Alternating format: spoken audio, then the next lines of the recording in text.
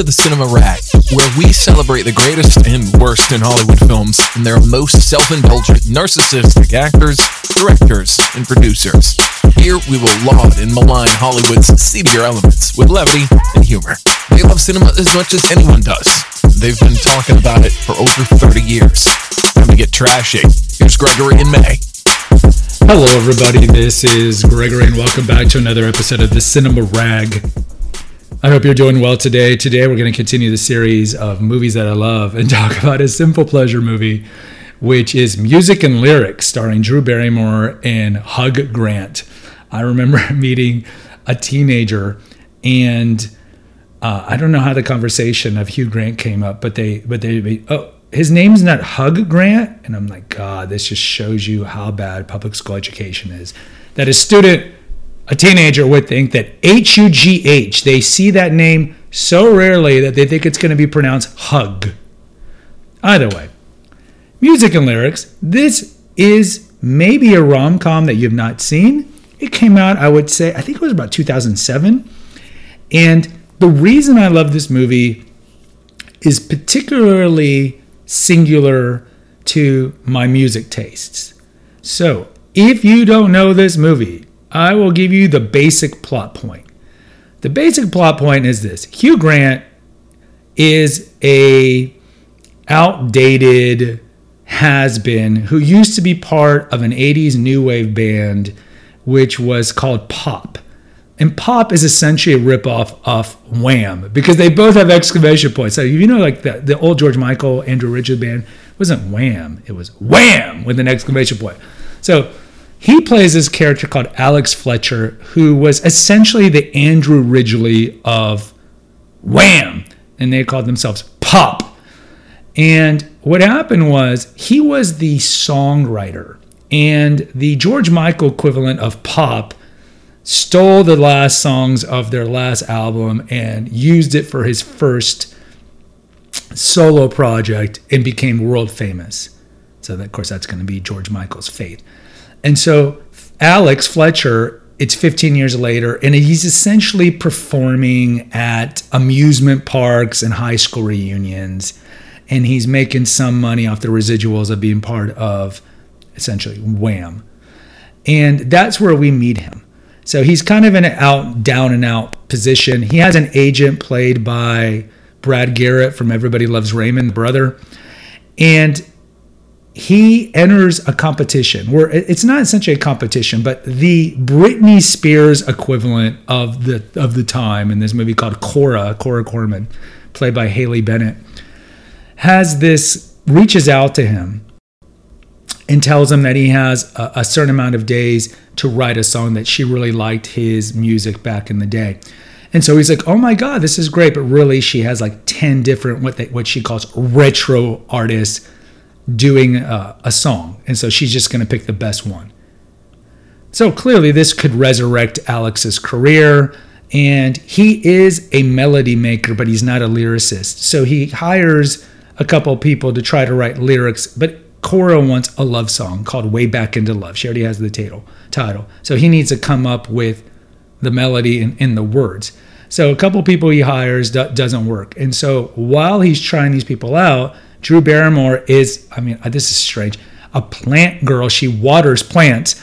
And she overhears the conversation he's having with one of the kind of acerbic lyricists and starts humming lyrics.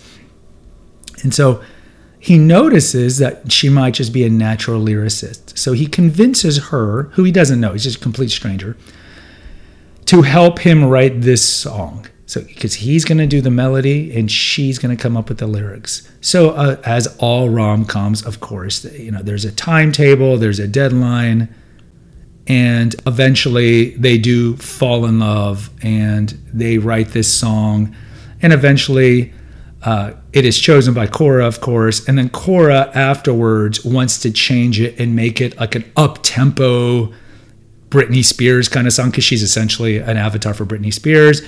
And Alex, of course, is like, I don't care, do whatever you want, because this is going to make me famous. And Drew Barrymore's character is like, no, I wrote the lyrics to this song's meant to be a ballad, it's supposed to be earnest, it's supposed to be vulnerable. And so they kind of have a falling out over this because Alex is only thinking about the money. And then eventually what happens is in the final scene, Cora asks Alex to sing this at Madison Square Garden because she's doing a performance there. And Drew Barrymore, a side story is that she's got a older sister, played by the woman from Third Rock from the Sun. And they have a daughter. She has a daughter. So she goes to the concert because the daughter likes Cora Coleman. And so Alex comes out and essentially pours his heart out to Drew Barrymore's character. And the song comes on and it's a piano. And so she realizes that he agreed with her and kept it a ballad. And so she comes up at the end, they kiss, blah, blah, blah. And he sings the Way Back Into Love song as a ballad with Cora, and then they end up together. So why do I like this movie? Well, the main reason I like this movie is because I loved 80s New Wave. I loved Wham! And Depeche Mode and Erasure and Pet Shop Boys and The Cure and New Order. So this movie was really perfect for me. And, Hugh Grant, I would say, is probably most famous for Notting Hill and Love Actually, but I find him to be the most endearing in this movie. And of course, he's doing the classic, stuttering that he does, because that's classic romantic comedy Hugh Grant. But what makes it so appealing to me is that he puts himself out there. So if you look at his previous works, he's not singing or dancing. So the movie opens with him in the pop music video from like 1984 where he's singing with the George Michael other guy, and they're singing Pop Goes My Heart, which is one of their hits. So it's the music video for Pop Goes My Heart. And so Hugh Grant is dancing and singing and dressed in 80s outfits, 80s hair. And so it's just great to see the movie open up with that. And then he's singing throughout the movie at high school reunions and at amusement parks. And so it's just cute to see him kind of branch out a little and make fun of himself, because it is like, how many actors would do that? Not a lot. So he does that, which makes it kind of charming. So it has that kind of element that I love, the 80s new wave music. Now let's take a break. I wanted to let you know about the other feeds that we have here at the Eclectico Gregorio channel. We have The Awakened Man, which has been around since the spring of 2017, which mostly focuses on having men and women reach their full potential by knowing about toxins in the food, big pharma cover-ups, and ways to biohack your life. We also have the Female Holistic Health Apothecary, which is a channel that originally started as an essential oils channel. And there's about 65 essential oils that are broken down over there. And then more recently, about 2 years ago, I just pivoted and made it more about female holistic health and naturopathic health, because I'm a big proponent of let food be thy medicine and medicine be thy food. And lastly, we have the Confessions of an Obese Child feed, which I started in January 2017, which chronicles what it's like to be an overweight child. I was an overweight child and I lost over 100 pounds and kept it off for 30 plus years. So it's a channel, like, if you have disordered eating or had a dysfunctional childhood, how to deal with that, how to function with that, and also discusses, and I interview various people that have a similar background of dysfunctional childhood, binge eating, binge drinking, and how to deal with that. And there's a lot of great interviews over there. So those are the three other feeds at the Eclectico Gregorio channel.